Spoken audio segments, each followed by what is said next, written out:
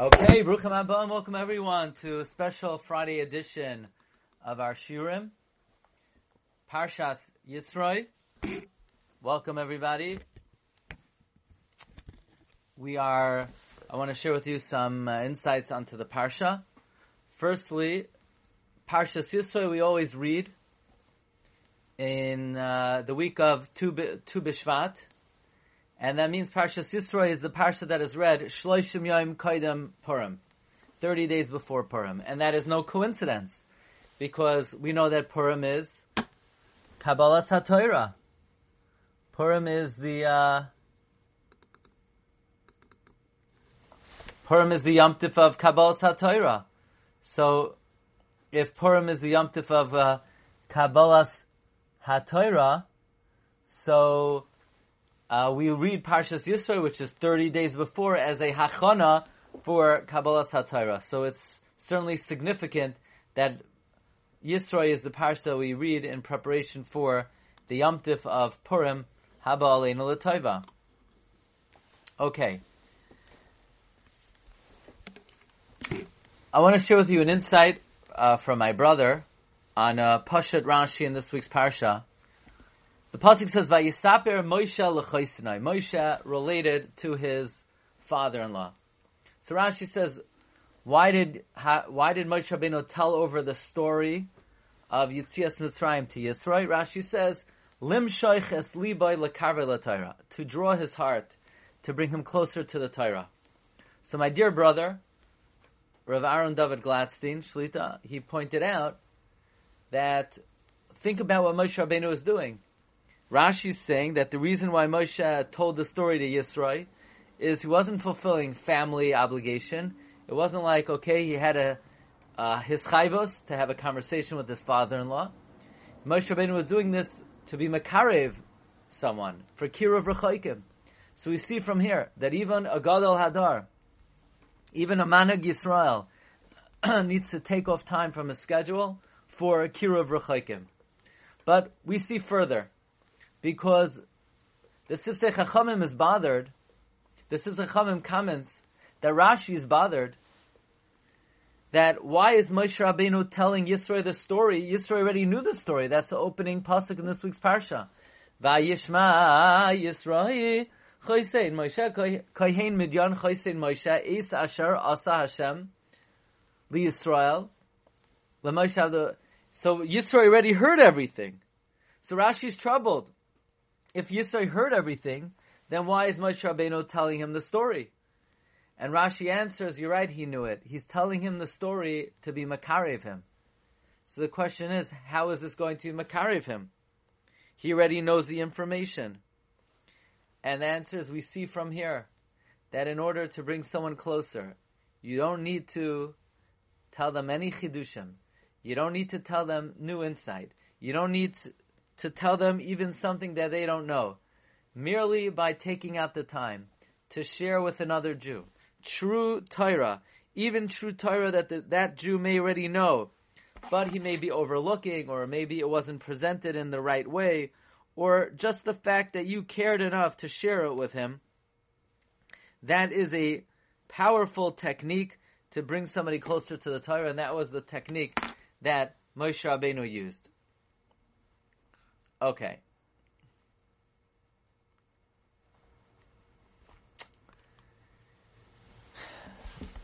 We all know the expression, Kol haschala is kashos. All beginnings are difficult. And we usually understand that to mean that if you're starting a project, the beginning is the hardest part. Once you getting into the swing of things. But once you get into the swing of things, you sort of get used to it. In other words, let's say somebody comes late to davening. Now, if you come late to davening, I'm sure you're a nice guy, but that means you don't really consider davening important. Because there's no way to start Shemoneh Esrei with the tzibor if you come late. There's no way to say all the words if you come late. So coming late to davening means you don't really care that much about it. You want to be able to check off that you went, but it's not like it's important to you. So let's say, well, now the issue is you got to get up early. It's not easy to get up early.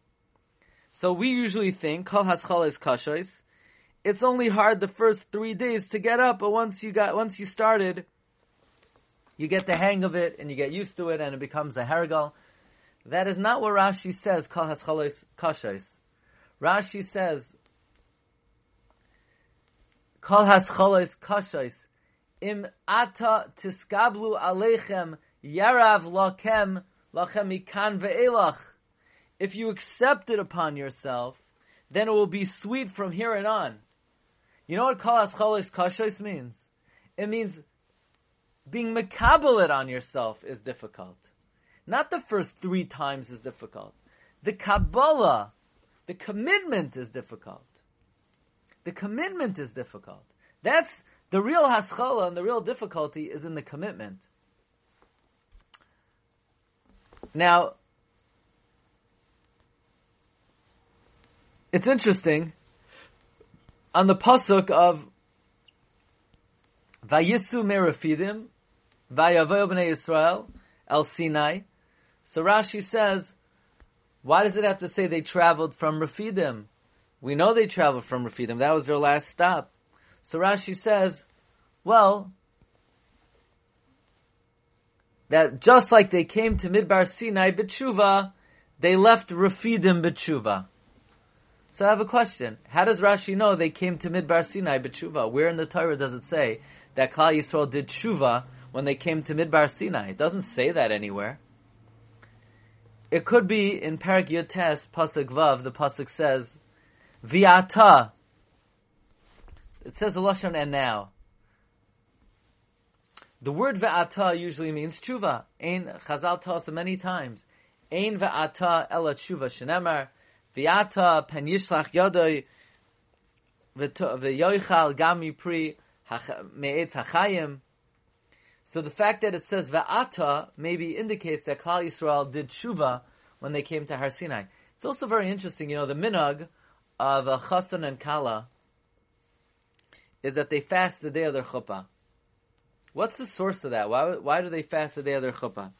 So the Tajbeitz, one of the Rishonim, says, well, getting married is the very first marriage in history was Kabbalas HaTorah. Kabbalas HaTorah was akin to a marriage. And just like Klal Yisrael fasted before the Torah was given, so too a chassan and kala should fast before their chuppah. So the question is, what source is there that the Jewish people fasted before Hashem gave us the Torah? Does it say in this week's parsha that Klal Yisrael fasted before the Kabbalas HaTorah? It doesn't say that. Well, if you interpret that Va'ata is a lashon of Teshuvah, so maybe in fact this would indicate that before Kabbalas HaTorah there was some type of process of Teshuvah, even with a tanis. Now,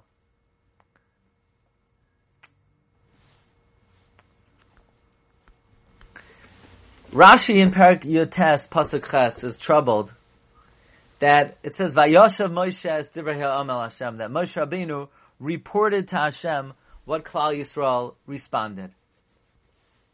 So Rashi says, does Moshe have to respond to Hashem what Klal Yisrael responded? Hashem knows everything. Why would Moshe Rabbeinu have to report back to Hashem? So Rashi says, the Torah is teaching us derech eretz from Moshe Rabbeinu. That derech eretz kadma l'Torah. Derech eretz precedes the Torah. Derech eretz precedes the Torah.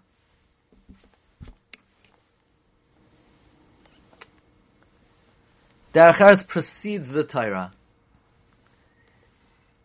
I have one simple question. There are many places in the Torah that the Torah could teach me the lesson of the importance of derech eretz. Why does the Torah choose this location to teach me derech eretz? And the answer is very simple. Derech eretz kadma la Torah. Before we could be makabel the Torah on Har Sinai with the luchos, this is the most appropriate location for the Torah to teach derech eretz. What could be a more appropriate location to teach derech eretz than right before the Torah was given? There's a beautiful idea by Rav David Leibowitz, Zecher Tzaddik Livracha, the father of our Rashi Rav Henoch Leibowitz. If you look at Masechta Yevamos, Masechta Yevamos, before the Gemara starts discussing the lamdas of the Masechta of Asedoi Chalois Aseh and Hutra and Hudcha and Saras Erva, there's a lengthy discussion as to the order of the 15 arayos in the Mishnah. It's a very, very long discussion. What's the reason for this order? There are 15 arayos mentioned in the Mishnah. How do we explain this order? And so Reb David Leibowitz explained that this is the first order of business. Before you could learn Torah and get into the lamdas of something, and before you could get involved even in understanding the process of Torah, you need to have seder, you need to have order, you need to be organized. Organization is just a basic human characteristic and midah tova, which is necessary in order to function. So even before Masechta Yevamos begins to tell you about the lamdas of the Masechta Yevamos teaches you Darach Eretz Kadma LaTorah. Okay, one final idea. The end of the parasha, Hashem says, "B'chol hamakom asher azker shemi avay elechu ve'rachticha." In any place that I mention my name, I will come and bless you. Why does this pasuk appear after Kabbalas HaTorah? So you could say as follows. We know the Torah was given through the name of Hashem. The Avudraham says that in Kel Adain, you have 10 words, followed by 72 words, followed by 12 words. And the reason for that is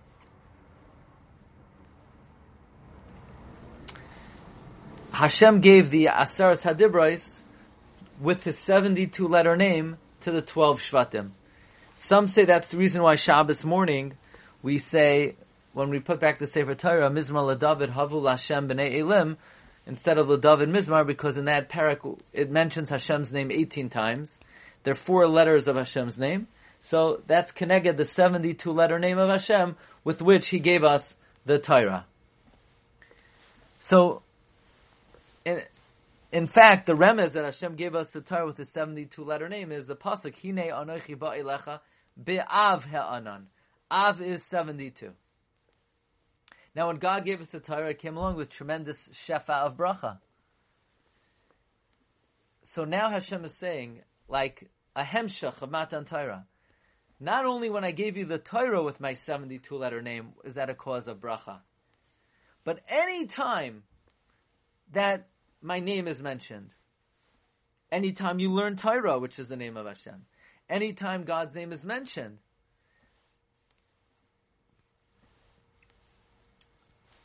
I will come and I will bless you just like I did when I gave you the Torah.